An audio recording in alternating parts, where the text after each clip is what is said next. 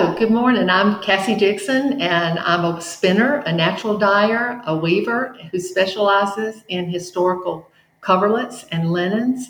I live in Whittier, North Carolina, which is at the base of the Great Smoky Mountains. And welcome to Cut the Craft.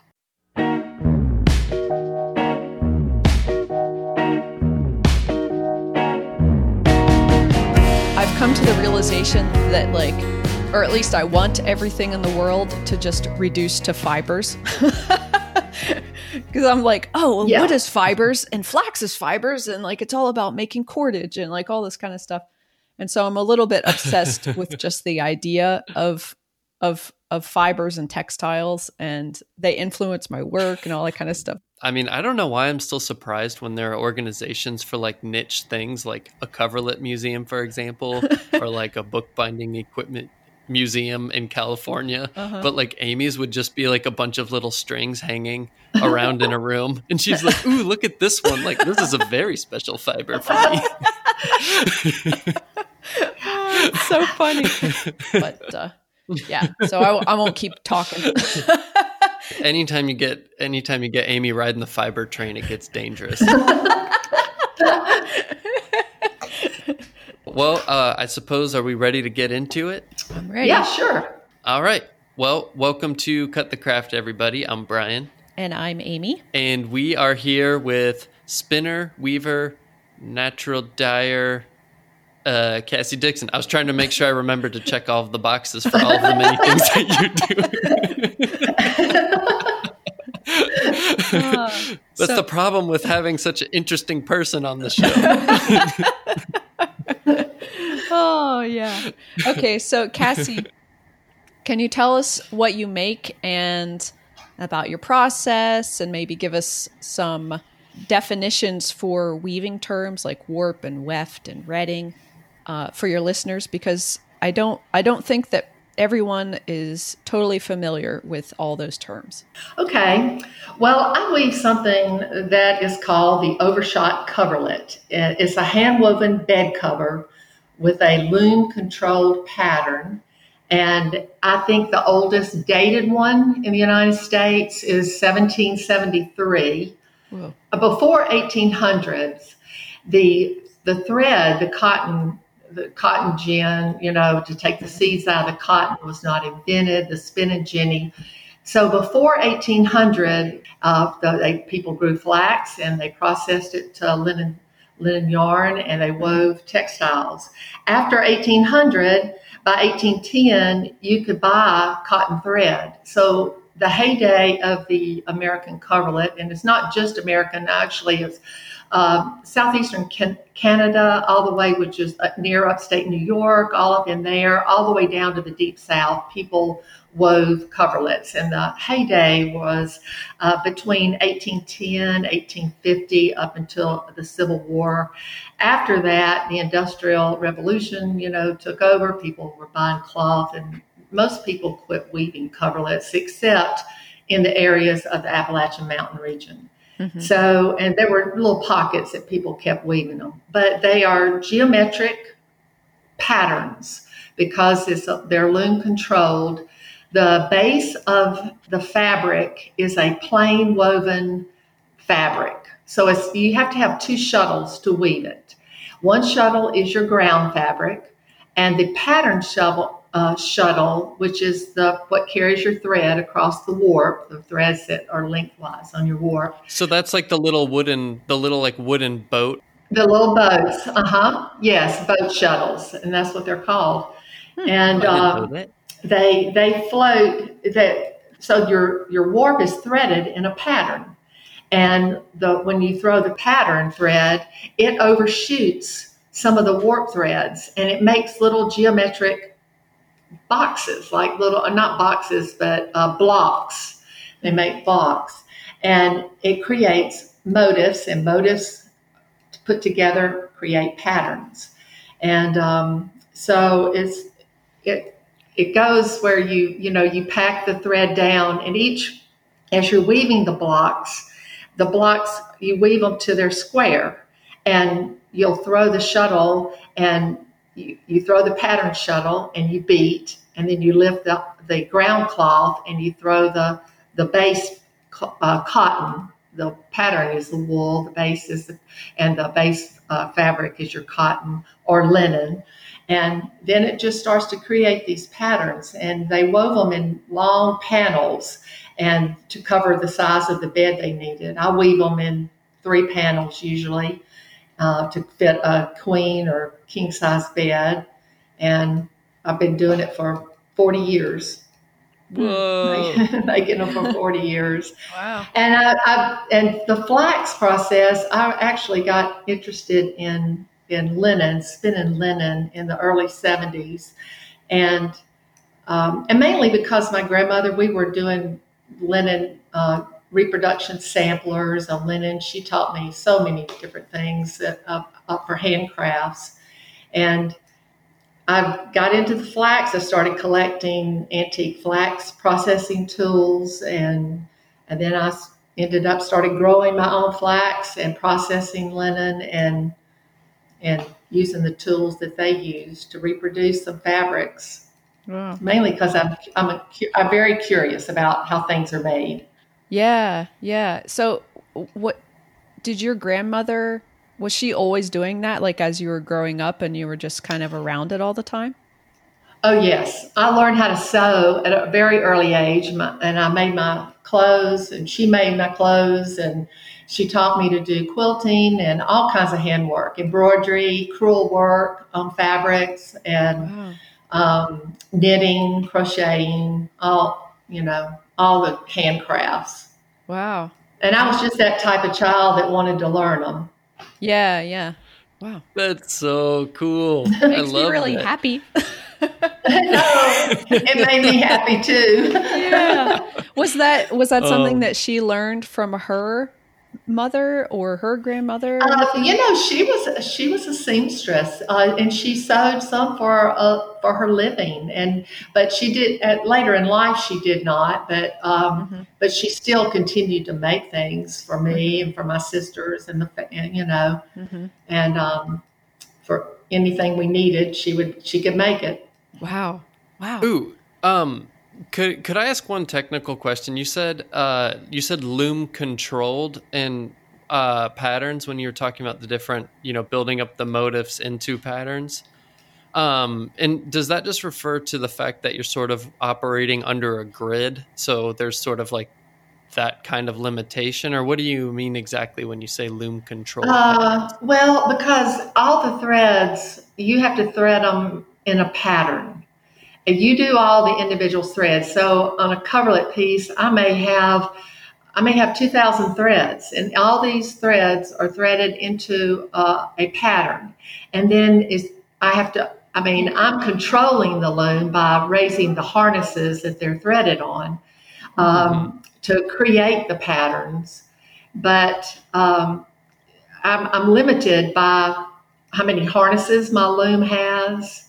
And that's what I mean by, I guess, loom controlled. I'm doing all the work, but I'm lifting the harnesses, raising them to create the geometric patterns. Cool. So it would be different than, like, if I follow a lot of Navajo rug weavers and things like that work. And so, like, my very limited knowledge of how all this works, it looks to me like that wouldn't be considered loom controlled, because they're literally like moving the threads or the wool like individually into a certain shape or pattern on the piece that they're making. Whereas with yours, you're like, I have to set it up a certain way, and then you're basically like kind of restricted to how it's been set up. Is that what you're saying? Well, on a Navajo loom, they still have heddle that they'll run a stick with every other thread, so that they could do tabby. They can lift the threads just the same as a harness does. Okay. And they're doing a tapestry weave, but I think they still use a type of lacing heddle, like that can lift every other thread. Yeah. Okay. All right. Well, okay. Wrong, Amy. No, I don't think you're wrong. It's just tapestry is a little different than, it's still, yeah, interlacing between threads. Right. It's still controlled by the loom. Like it's not just free form or something. Yeah, and I may have said it wrong, but I just think about loom controlled as, I'm thinking about the harnesses and the threading. Okay. No. I mean, it also is a little bit difficult to try to explain something as complicated of a mechanism as a loom can be over an audio format. Yeah. Exactly. The patterns can be so complicated looking, but actually it's simplicity. It's not that hard to weave overshot. It's just, I think the consistency of your beat, the patience to weave one. And, it's a lot of throwing. People say, how do you sit and just weave this, for yards and yards and yards of patterns? And I don't mind it. It's like watching something bloom, you just keep weaving. Ooh, I love like that analogy. Yeah. I was going to ask a quick 2-part question. Number one is, how often do you get the question, how long does it take you to make a coverlet? And then the second part of that question is, how long does it take you to make a coverlet? I'm asked it all the time. Yeah. So it takes me a couple of weeks to weave a coverlet. I have about 80 hours probably in a single bed, just a single seam. Mm-hmm. But if I weave a queen or king size, it's usually 110 hours, 120 hours, depending on how large the spread is. Mm-hmm. So it's a lot of hours involved in it. And that's not counting your, if you had to spend something for it or natural dye, your thread. I mean, that's just, then you're adding a lot more time to something. Yeah. Plus just the fact that you also are growing everything and processing into the thread too. Oh yeah. Who could afford it, right? Yeah. Cassie Dixon is the ultimate farm to table experience. Oh wow. Well, I will have to tell you this because I know so many craftsmen and I have so many friends that is their living and that's what they do. And they work their whole lives at their craft. And I learned, I guess, I graduated from college. I was going to be a teacher, and I started out actually in recreational therapy, and then I ended up teaching school and going back to college for master's. But I left and I tried for about 4 years to make a living at my craft. And this was in the 70s. There was no internet, and there was the only means of selling your product was either on, a festival, which my craft is not conducive to. I mean, too many hours, people want something inexpensive. Yeah. Or to join a guild and to sell through big guild shows and, things like that. And I just learned, mostly I do word of mouth. People know that I'm a weaver, a coverlet weaver. They see I do a lot of demonstrations at my craft. So I meet people that way over the years. But after 4 years, I decided I really needed an income, and I went back to teaching. So I have combined 2 careers. I mean, full-time careers. And I guess I don't know, type A personality, whatever, but I get things done. And I've always had woven coverlets over the years. I've woven over 40. I teach, I take vacation leave. I didn't work in the summers a lot of times because I had off. So I did my crafts and I taught at schools. And so I've managed to combine 2 careers. And I've shared my art, my crafts, my love of doing that with students in schools. So it was the best of both worlds, actually. Oh, That's good. awesome. It's nice how in like retrospect it seems like, oh, I have this decision that goes that way and this decision that goes that way, but then when you look at it in retrospect, it was just like one straight line to do what you were doing the whole time. Yeah, right. Now, this is a very unique place where I live. It's mountains, mountain communities, and my job was a college and career counselor. And I did financial aid. I helped students that were low income, first gen students to go to college. I worked seventh grade through 12th. And so I did Appalachian studies with art classes. I did chemistry classes with natural dyes. I did history classes. And I would go to these little schools. That was one school that was 100 kids. That was it, K through 12. And and then most of the rural schools here are about 400 students, about 100 in the ninth per grade or less in ninth through 12. So you get to know the kids, and I've sent kids to John C. Campbell to learn a trade, blacksmithing. And so I was able to share, and also I live by the Cherokee Indian Reservation, and I work with kids from the reservation, and I've helped a lot of students with finding careers in, like I do, combining careers. Mm-hmm. Wow. Cool. How does seasonality affect your work in terms of workflow and final product? Well, it really doesn't. Like right now, I'm collecting broom sage, which is a dye plant. And if you cut it green, it stays green and it gives beautiful yellows. And I will over dye it with indigo. I use weld and madder root, indigo, walnuts. I'm freezing walnuts right now, and I'm dyeing with walnuts and saving some for projects in the winter. And I have a nice loom space in my basement area that I can do all kinds of projects, and I work all year round. I have to put a heater down there. It gets kind of cold, but I go out, living in the mountains. We have 4 distinct seasons here, and the winters can sometimes not be that bad, the temperature. And I natural dye in the winter, just like I do, and I weave all winter. Mm-hmm. So, and I retired from the school system, so I'm really full time at my craft now.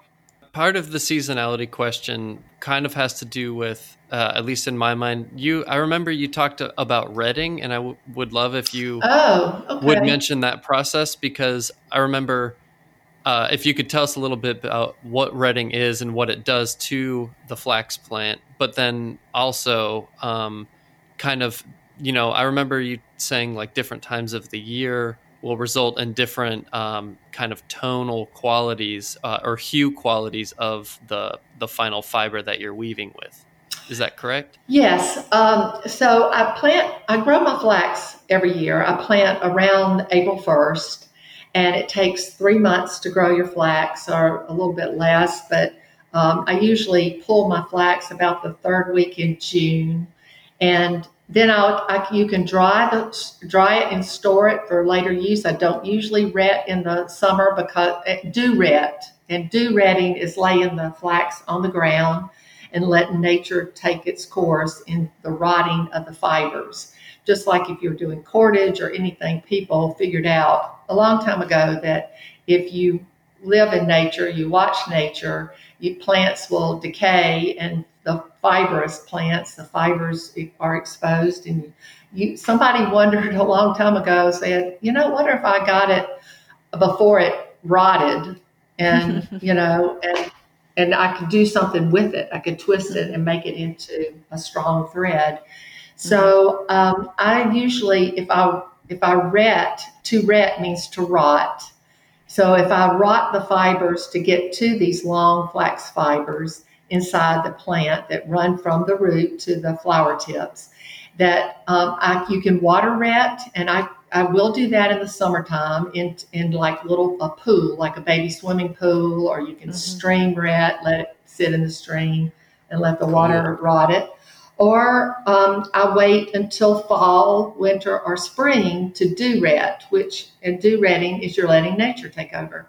So at each time of the year, you can get different colors, and I love to winter ret.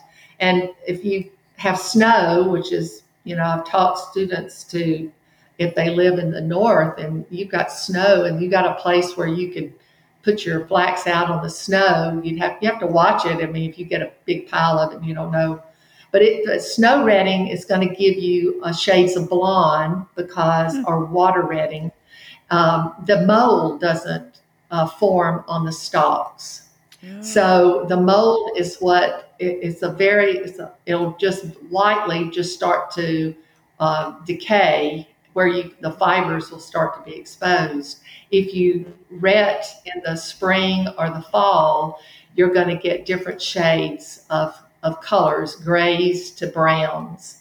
And the mold actually stains the fibers inside as it builds up on the stalks. And you have to flip the flax in the field pretty regularly to get an even ret. And it just is actually staining the fibers. So depending on the amount of dewfall or rain and the sun drying it out, and it can take anywhere from 4 to 6 weeks sitting out in your backyard or in the field, retting. Wow. Water retting is dependent upon temperature, how warm it is, how warm the water is. And that's a bacteria that eats at the outer stalk of the plant. And that's going to give you shades of blonde. So it's bacteria versus fungus and dew retting. Oh, okay. Very interesting. See, I'm asking you all of this for very selfish reasons. I had a very tiny flax crop this year. And good. I have like one little, I don't remember what they're called. I guess shocks or something. It's like the one that you stand up after you've harvested it. And it was just and dry it out. Mm-hmm. No, so I'm very excited. I can't wait. I'm going to re-listen to this again and again and again. But I was, I like how it seems like you're talking about, seasonality does affect these things, but it's like at any given time you have a zillion kind of things you're going on, whether it's a coverlet you're working on with the previous harvest while you're going out in the field that morning to like flip over a currently dew retting batch of flax, and then also maybe harvesting some dye plants. So it's kind of like you're always have something going on. Right. Oh, I always have something going on. I have probably 10 projects going on at the same time. I always do. Yeah. Whoa. I have a lot of interest, a lot of interest. In fact, I have to scold myself all the time and say, not another thing. Do not, if you but and then something comes along, I see it, and I'm so intrigued by it, and I've got to figure it out. I can totally identify with that. I mean, it is encouraging though that you've been doing this for 40 years, and there's still like little things that pop up, and you're like, ooh, that seems interesting. Like, it just goes with the whole. It's always a lifetime. Yeah. Yes, that's right.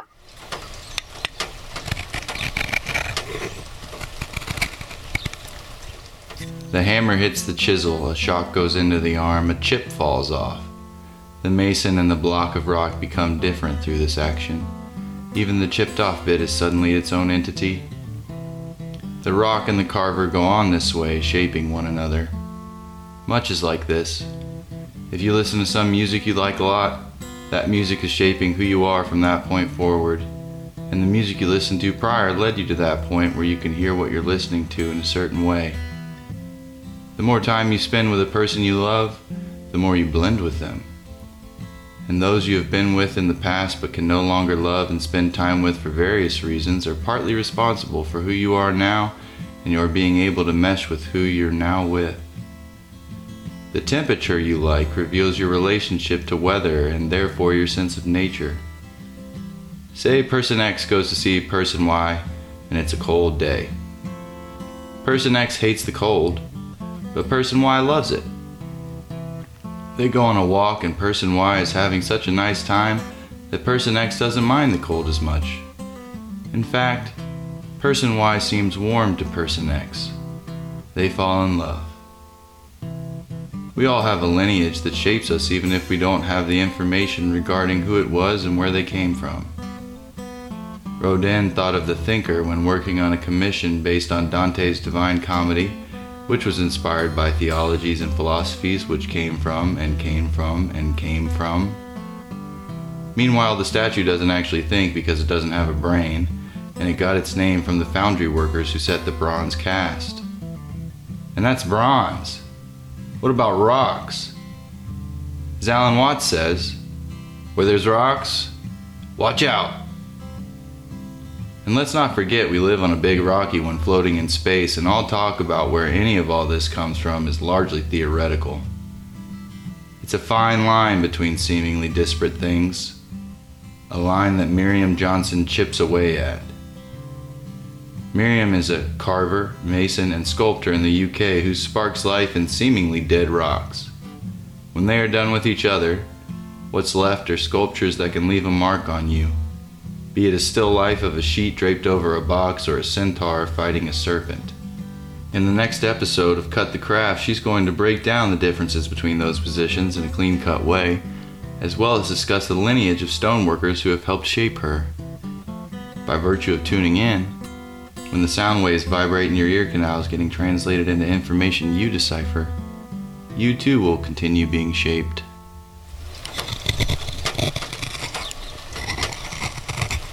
Can you tell us about your interest in natural dyes, and how did you get started, like with dyes at all? Well, this kind of goes back. I went to school, and I actually went to school out in Wyoming. That's where I met a lady that taught me how to spin. I honestly never thought I'd be a weaver. If it didn't fit in my car, then I said, nope, can't do that. It's too much stuff. But then you bought a U-Haul. Yes, exactly. I bought a big loom. But when I went back, I was spinning. I loved spinning because I was using the wool I made. That I first started spinning wool, and then I got into spinning flax, and then I never really thought I'd be a weaver. Somebody crossed my path that was natural dyeing, and I said, oh gosh, I've got to learn how to do that. That is so neat. And you're taking all this stuff from plants and collecting your plants and dyeing. So I started doing that, and then I was knitting with my fibers. And I was on the Natchez Trace at a little festival, and there was a lady weaving a natural dyed shawl, and they were real popular at the time. And I just looked at it and I went, oh my gosh. I just walked up to her and I said, I never thought I'd be a weaver, but I love what you're doing, and I want to buy a loom. Can you tell me what I need to do?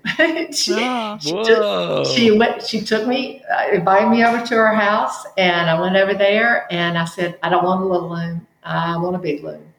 And and she said, okay, I'm going to tell you exactly what to get. And so I started.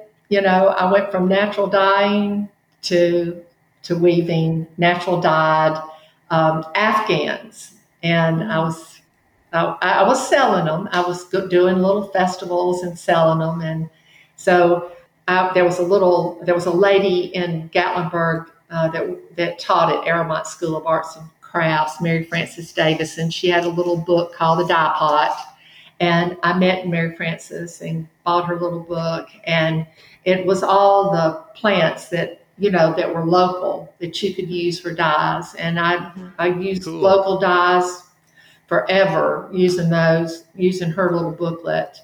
And then eventually I met Jim Lyles. He wrote The Art and Craft of Natural Dyeing, and is kind of a Bible to me. It's he was a professor at the University of Tennessee at the time, and wrote the book and did all this research on historical dyes. And it was a lot on dyeing linen, which I was also interested in learning the differences in dyeing with protein fibers and, plant and like linen and like cellulose fibers. Exactly. So It's different. It's a different process. And I was very interested in that. And I got into full force dyeing.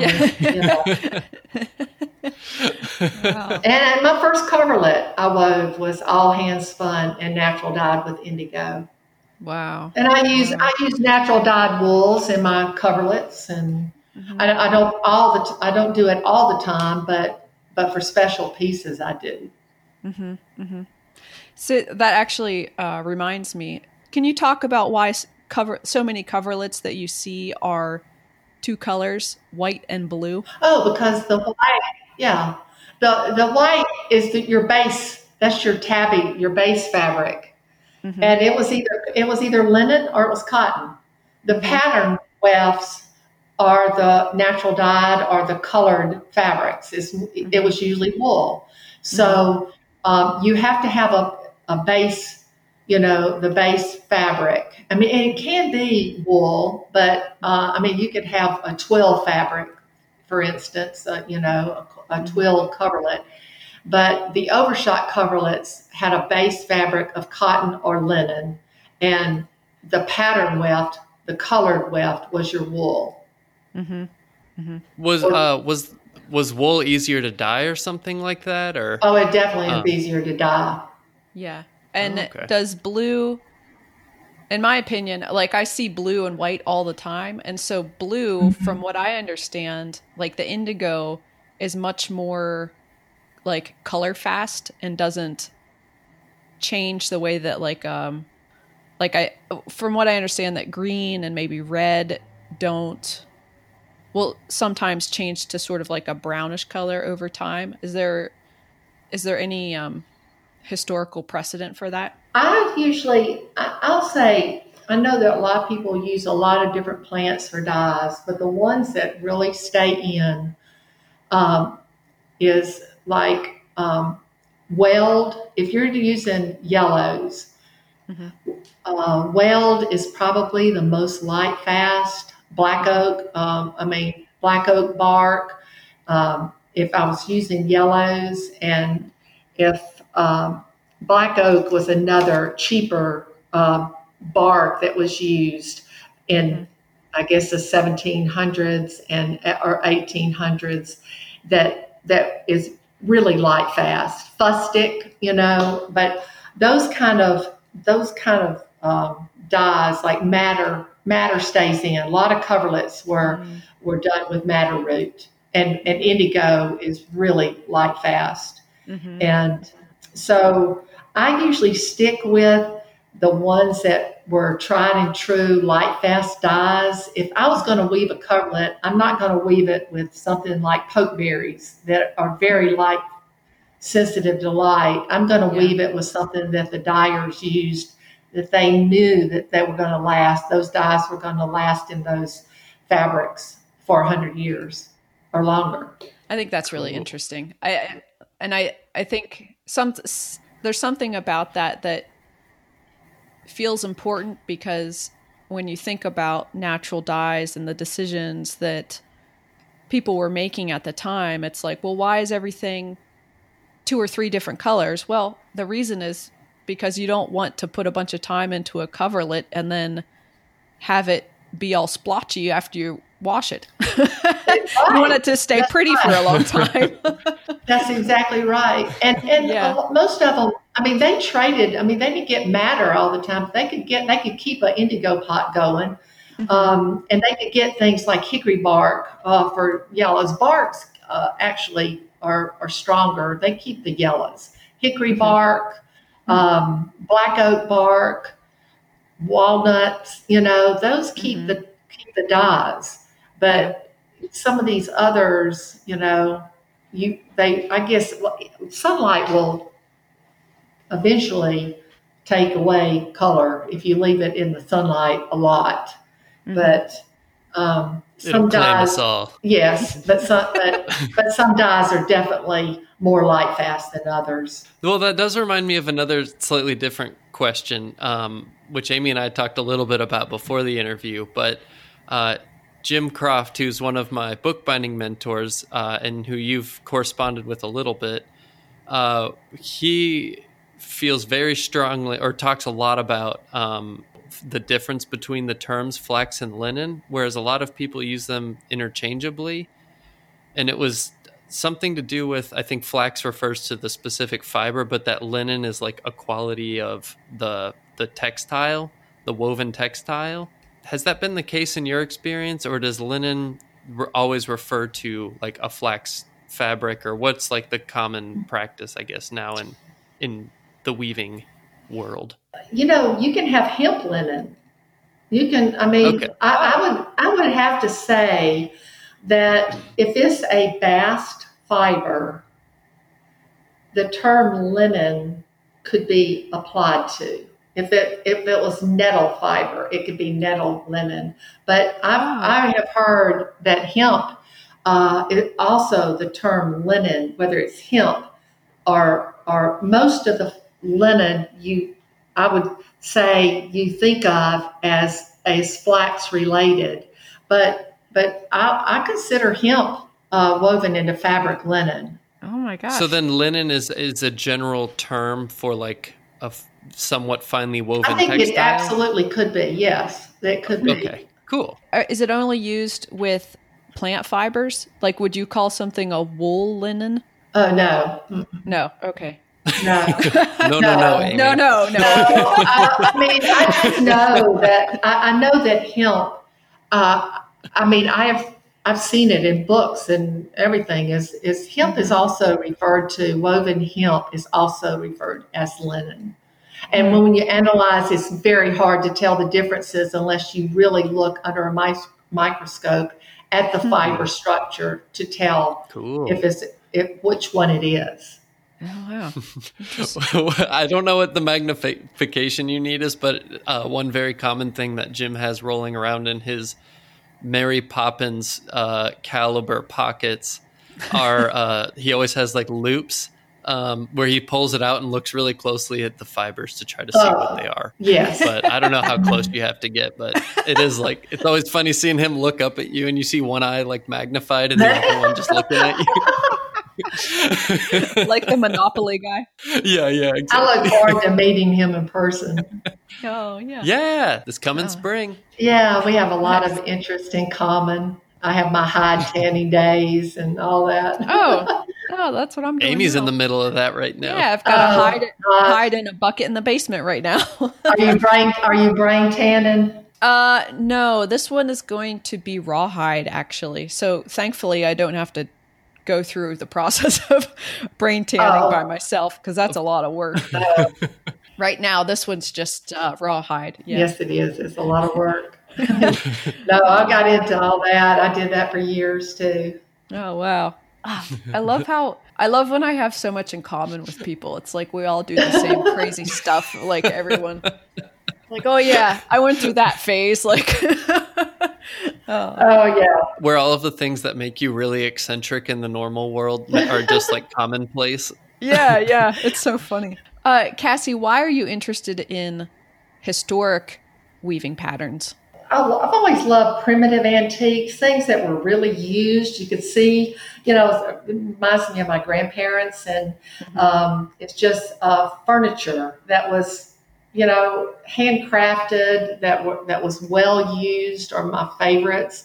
And antique textiles, I look at them and I see, I think I've got this 200-year-old plus linen sheet, and I look at it and I hold it in my hands and I go, somebody grew the flax, they processed it, they have used the sheet, they hand stitched it, they put their initials in the corner, and all of it is with their hand spun linen, and it's still usable. And I look at it and I go, I want my flax that I spin to look like that. I want it to be usable, that I could, that it would last 100 years or 200 years. It's not gonna, and that's why I look at antique textiles, the patterns.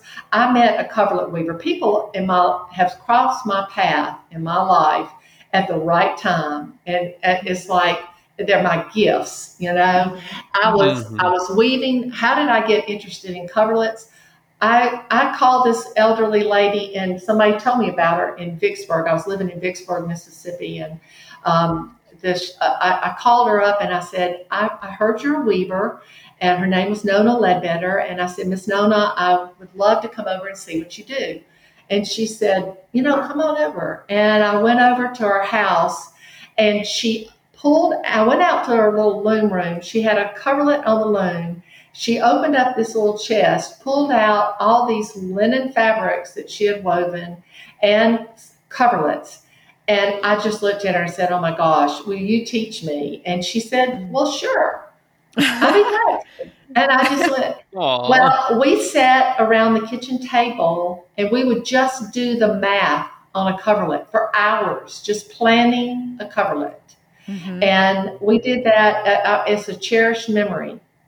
Oh. And I had her in my life for 5 years before she passed away. And that's how I weave my coverlets today is because of her.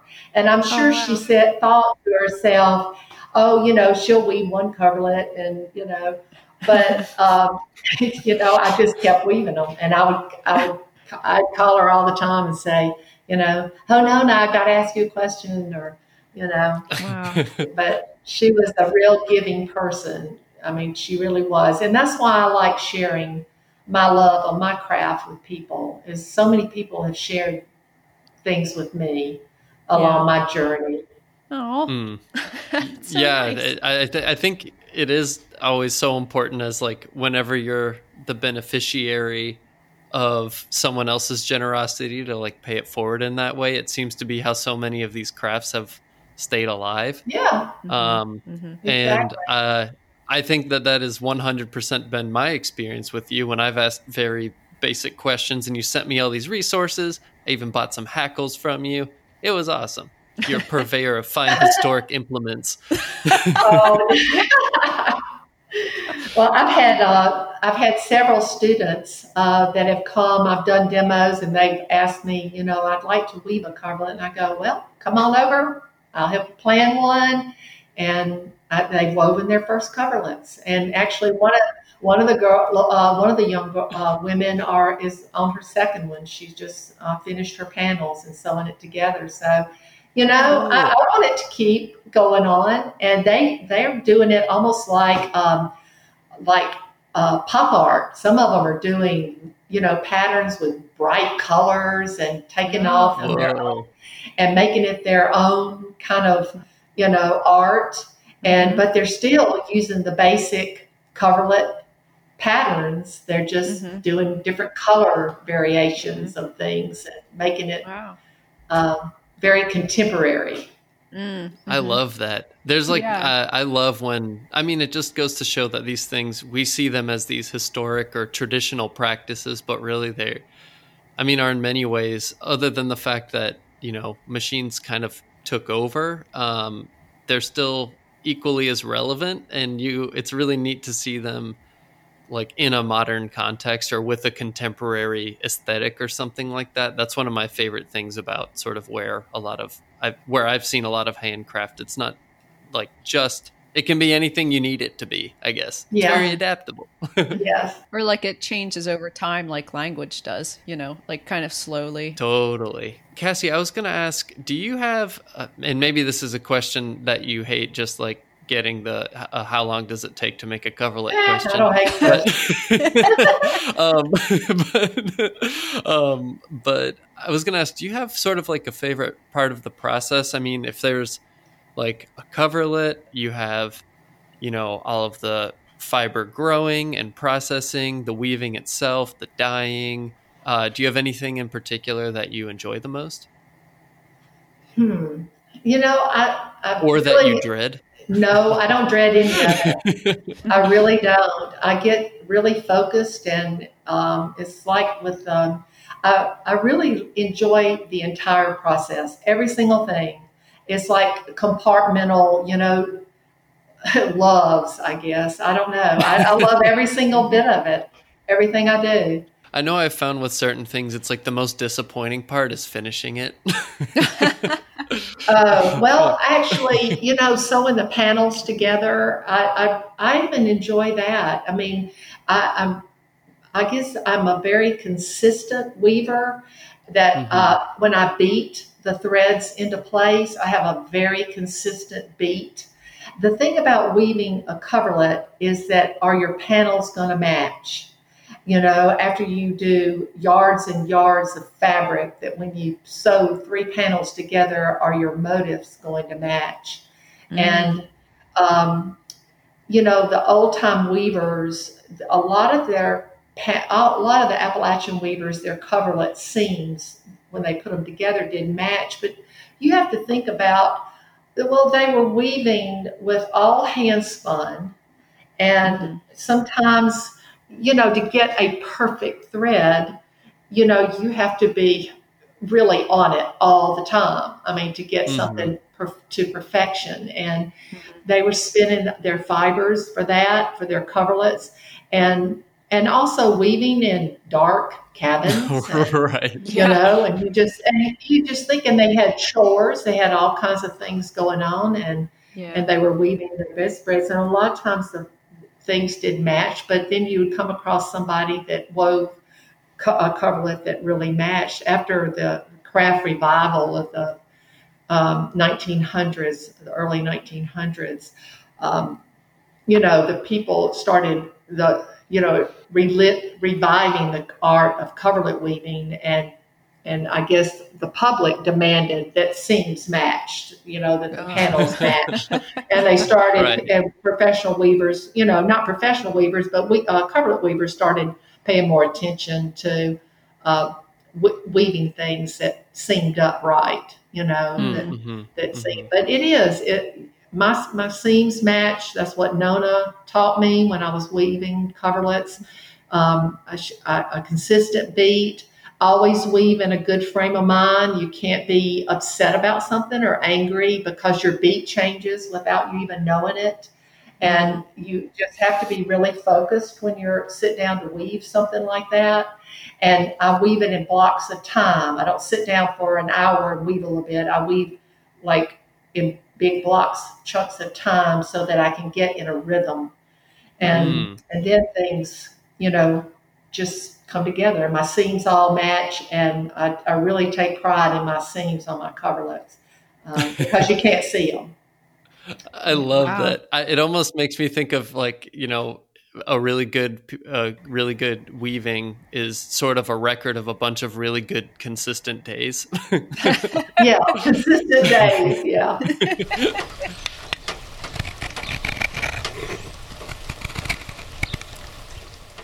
The John C. Campbell Folk School, based in Brasstown, North Carolina, has virtual options for you in various arts so you can temper your craft touch on top of fueling the fire of your mood with us. They've been forging craft knowledge forward for nearly 100 years, and in this socially distanced epoch they want to keep those nerves in your body alert, add some color to your time, and brighten your mind with weekend and week-long classes until in-person meetings on their campus can happen again, which it will. You can find them through whatever search engine you prefer, many social media outlets, and our website. Check it out!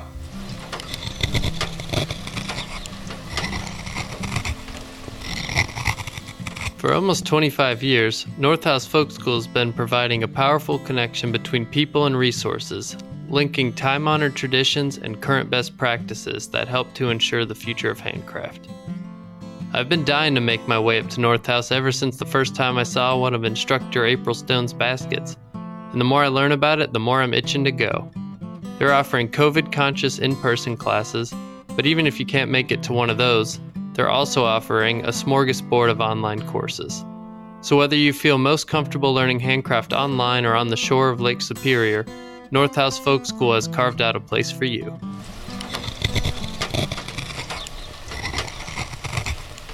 Cassie, do you use flax exclusively, and have you ever dabbled in other fibers?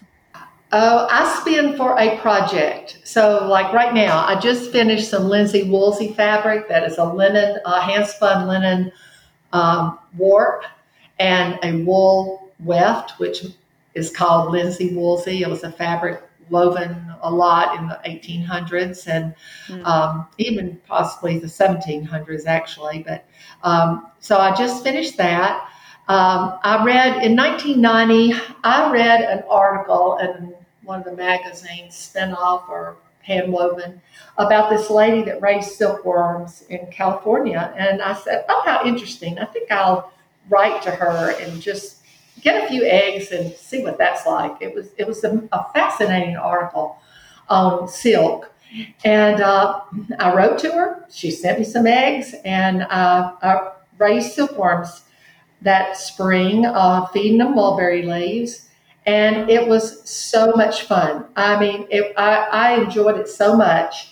And so 30 years later, I'm still raising silkworms. Oh, And wow. for 30 years now, and I process silk to silk fabric. I raise them every month of May, and in June it's a 2-month process.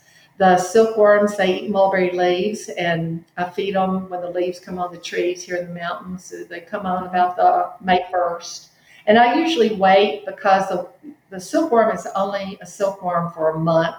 So the first week of June, the leaves on the mulberry trees are really large, and I don't have to pick that many. So I usually let the babies hatch that have been dormant in the refrigerator. The eggs from last year's moth mating stay in the refrigerator, cold dormant cycle, and I put the eggs out in April.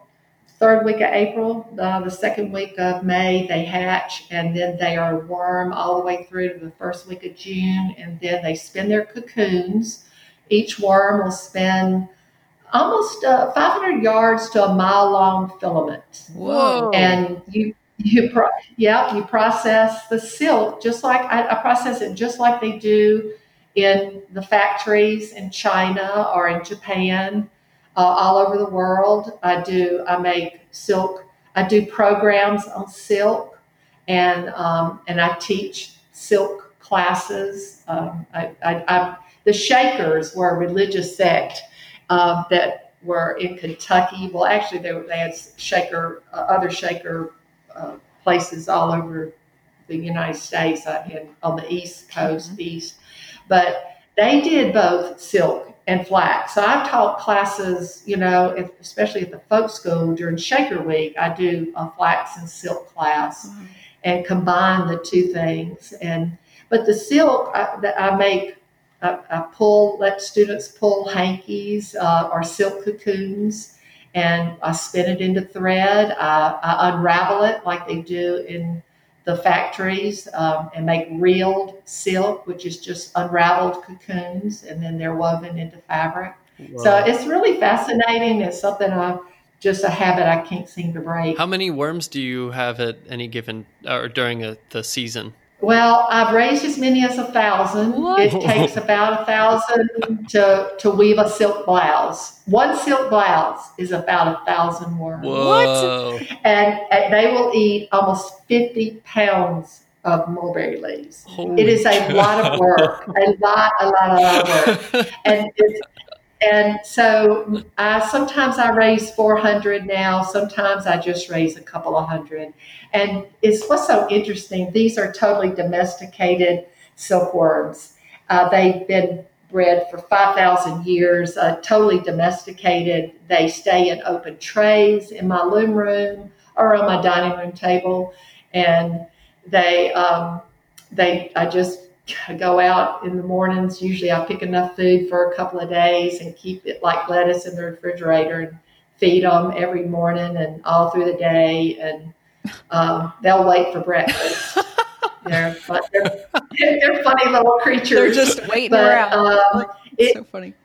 Yeah, they won't leave the tray. They don't know to. Yeah. If there was a mulberry tree right next to them, they would. If you didn't feed them, they'd die. Wow. They don't know to crawl out of the box. Oh my gosh! And go find food. Wow. So the only time they'll get out of their trays is when they're ready to spin. And if you don't provide them a place to spin, then they will go looking for a place to spin.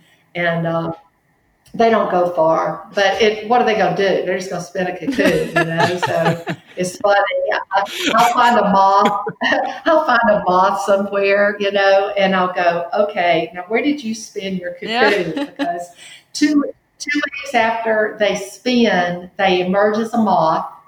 And then the moths mate, and they lay their eggs. They just spray them on a little paper towel. They don't fly. They don't eat. They don't, that they're only there to mate, and they'll mate twice. And one moth will lay 250 to 500 eggs.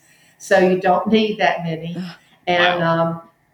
eggs. And then you put them in the refrigerator, the eggs, after they become fertile after about a week after they lay the eggs. They turn a brownish gray, and then they're fertile, and you put them in the refrigerator until next year. Whoa. The whole process is 2 months. Wow. It's a month as a worm, 2 weeks in a cocoon, and then 2 weeks as a moth. Whoa. Wow. It's funny too that you always think of moths like destroying articles of clothing, and then here's like a special kind of moth that helps you make more. Yeah, that's right. They are very they're very interesting. Silkworms are really interesting. Wow. Yeah. How interesting. So Cassie, what about your craft satisfies something that maybe you wouldn't get from another job or career? Like, was there a difference between what you got from teaching versus like sitting in front of your loom and just sort of doing that process? Well, I think, I'm trying to think that the teaching part, I kind of combine both things, and my love of sharing and helping. I love helping people, and that was what I loved about working in the teaching profession, is helping students. Mm-hmm. But in my craft I'm kind of like, it's like a kindred spirit I have with the old time weavers. I have pictures of a lot of the old time weavers, and this is kind of, I don't know, it's something I just do. Nona, who taught me to weave coverlets, I have a little doll that's like my Nona doll, and it's like my connection to the past. Mm-hmm.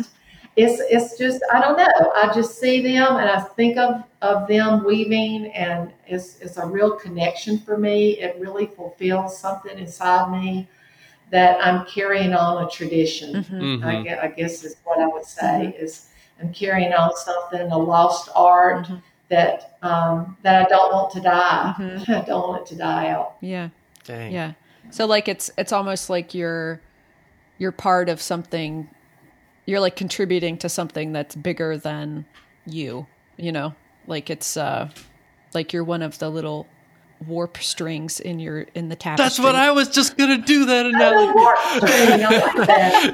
Yeah. You're like, I'm a warp string, and everyone else, I got all these other warp strings with me. I do feel like weaving is just like, there are so many metaphors that are just on the tip of my tongue, and I can't quite put my head around them or like get the words for them. But I'm like, there's a lot of stuff that you could do with this material.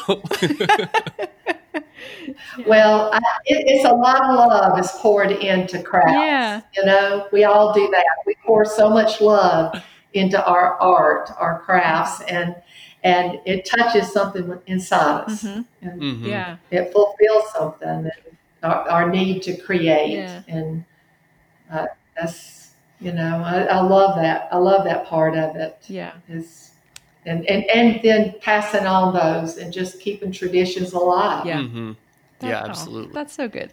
So Cassie, is there someone inside of craft, that your craft in particular, that you really admire, and maybe somebody outside of your craft, and it could be anybody? Well, I would have to. I thought about this. Justin Guazzaro, he is from Newberry, Vermont, and he's a young man that has been weaving now since he was 16. I think Justin is in his 30s. I'm writing an article actually on him for the next Shuttle Spindle and Die Pot, because he has started. He's been weaving. He trained with Norman Kennedy and Kate Smith at Marshfield School of Weaving, and I believe that's in Vermont. And when he was 16, and he again saw somebody doing a flax to linen demonstration. He was hooked. His parents were into reenactments, and he had a love of history. His grandmother, very similar with my experiences with my grandmother. His grandmother was a spinner, a weaver, a dyer. And so at an early age, he caught on and wanted to learn all the old crafts. And now he is weaving what is called jacquard coverlets. They're fancy coverlets. They were woven by itinerant weavers in the 1800s, early 1800s. And he weaves on barn looms, and Cool. and he natural dyes all of his threads that he's doing, madder, indigo. He's just started into coverlet. He does textiles for museums, and he's making his living. And I really admire that. He's really trying hard to make a living at his craft. And Justin and I formed a friendship through the Linen Symposium they had at Deerfield, Massachusetts, and that's how I got into Deerfield embroidery. I went up there to do to talk on flax to linen process at a conference, and I met Justin, and we've been in touch ever since. And he's going to be speaking at the National Museum of the American Coverlet next week as well. But but he's going to be speaking there, and I love his work. His Instagram page is the Burroughs Garret is the name of his home, Okay. and he posts all these incredible things on Instagram, and he's just a super talented young man, super talented, and I want to promote him every way I can. Yeah. I want him to find so much success. That and I would also say that, from your podcast, you said, Brian, check out one of our podcasts. Well, I plan to go through every single one of them, but the first one I did was April Stone. Oh, she's amazing. Yeah. And I'm drawn to baskets anyway. Yeah. And I did not know about Black Ash baskets. Well, I listened to the podcast. Then I went to her Instagram page, and I went through every single post of hers and learned a little bit about her life, and then her videos of the process. I've gone back and listened to the podcast again, and I love what y'all are doing. I just think that it's fantastic. People have these incredible stories to tell, and April has shared so much of her life and her work online. I mean, it's there. And I just think it's incredible. And I've been blessed because, I've had Cherokee basket makers that have helped me in my trying to understand split cane, Southeastern cane basketry. And I know, it's like when we talk about woodworking, Amy, I look forward to seeing what you do is the fibers, the wood, the cane, they all speak to you. And April had a way of telling you that as well. I'll never forget a Cherokee lady that taught me, Emma Garrett. She said, you gotta let the cane speak to you, and it's like pulling a different way to thin down a piece of wood or a piece of cane. You pull a different way, and it's learning that process. And April just went into great detail. I loved her videos that she posted of how she gets her strips and her baskets, her coffin, or her burial basket was incredible. Yeah. I mean, so y'all are doing a real service. I really do. I think people, and I look forward to going through every single one of them of your podcast. Oh, that's so nice. Thanks, Cassie. Yeah. It's. Oh my gosh, how I flattering. don't see it as much. I see it as a very selfish service because it's like all people who I've wanted to talk to anyway, and I'm like, oh well. This is a great excuse to force them to talk to us because it seems like it would help them in some unknown way. Well, I was going to say, when I teach, I don't teach weaving. I've never taught, I've taught weaving early on, but what I like to do when I teach is I like to expose people to different things. So like, for instance, if I'm doing a flax to linen class, a flax to linen, or linen thread or linen weaving, I will always haul in some looms. And these are people that have never weaved. They're coming to learn just how to process flax. And I'll do that, but I also give them a choice that if you want to pick up a spindle over here, or you want to sit down and spin on a spinning wheel just to see, what it's like, or you can weave, and I'll do things that are very simple, and I'll write out the directions: lift, harness 1 and 3, and put the thread in and at an angle, and let them try the weaving experience. And a lot of them then go on and take other classes from people that really teach more in detail. With coverlet weaving, I've always kind of just done coverlet planning and let people go and learn the overshot process from a weaving teacher, But I like to mix things up, do cordage and cordage process all the way to flax to, to different fibers. Yeah. So I think that's, people have crossed my path. When I think about outside the box, I try to get people to look at other people's work, and I admire a lot of people. I'm especially drawn to basket weavers and people that work with leather. Oh yeah. Because I have passions with that. So, yeah. Well, which perfectly goes into the next question, basically. Yeah. Outside of weaving, what else are you interested in? Hint, hint, hint. Oh, funny. Funny. Well, like I said, I've done brain tanning, and I always have a project, beadwork, porcupine quill work. Oh, I've done that too. Yeah. To the Plains Indians. Their work, and I lived with an Indian family off and on for years out in Wyoming, and they would, if I wanted to learn something, they would find somebody. Oh, I know somebody that can teach you how to do that. Oh, wow. And I've done river cane baskets. Really, the process of splitting cane took me years to learn, and I didn't want to sell anything. I just wanted to learn. I would go as a young person and watch the Choctaw ladies at Choctaw Indian Fair in Philadelphia, Mississippi, split cane for their baskets. And I would just watch them. And I just wanted to learn the process. And fortunately, I had people that taught me to do that. And then it was a lot of practice, years of practice, where I felt like I could just sit down and split cane,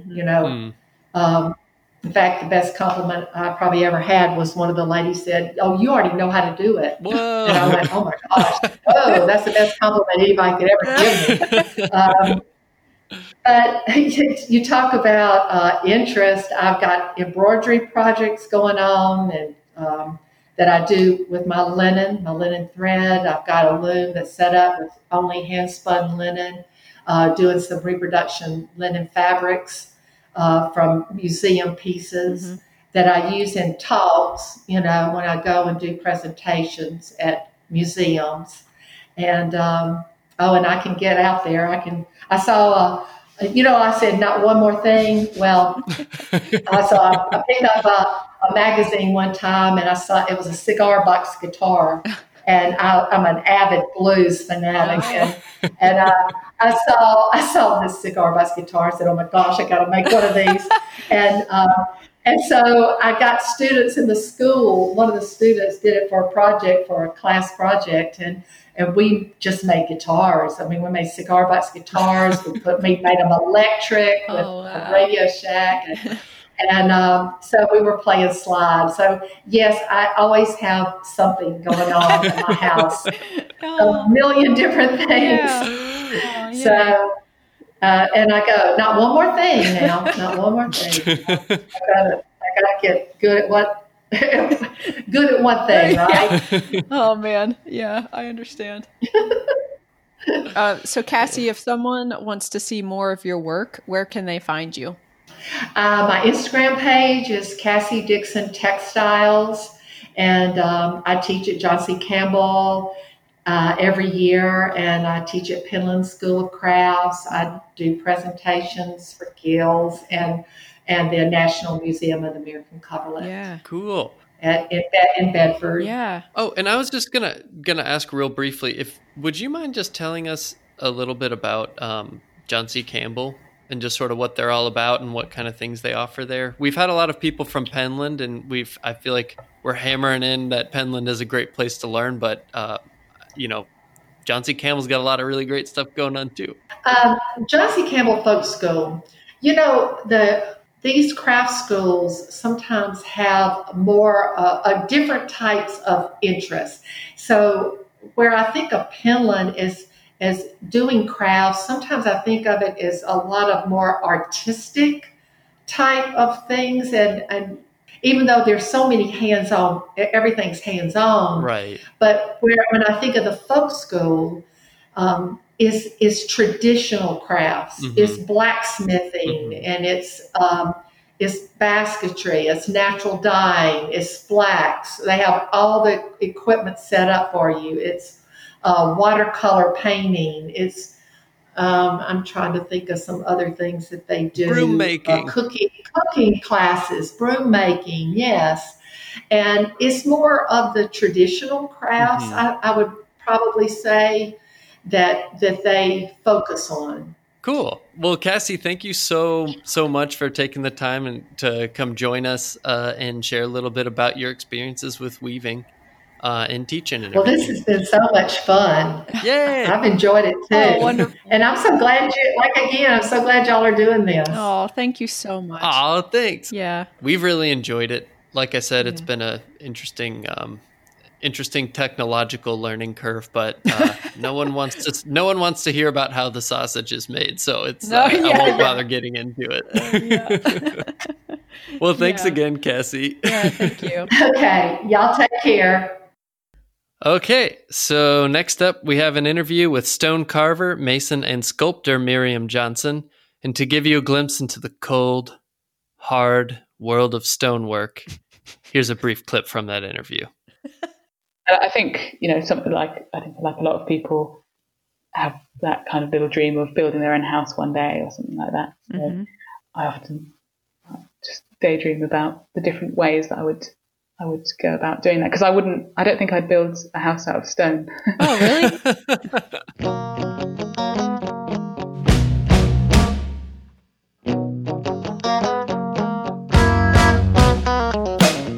Guess what, Umble? What? I have another announcement to make. Was my what a little too tough for you? A little too tough? Yeah, it was intimidating. Can I ask Right. you? Do you want to ask me again? I mean, can I tell you, is what I meant to say. You have permission. I have 2 workshops planned for next year. One is an online opportunity and the other an in-person one. The online opportunity is being offered through the San Francisco Center for the Book, and it's a class on finishing tool making. It's like a 3-session thing in January.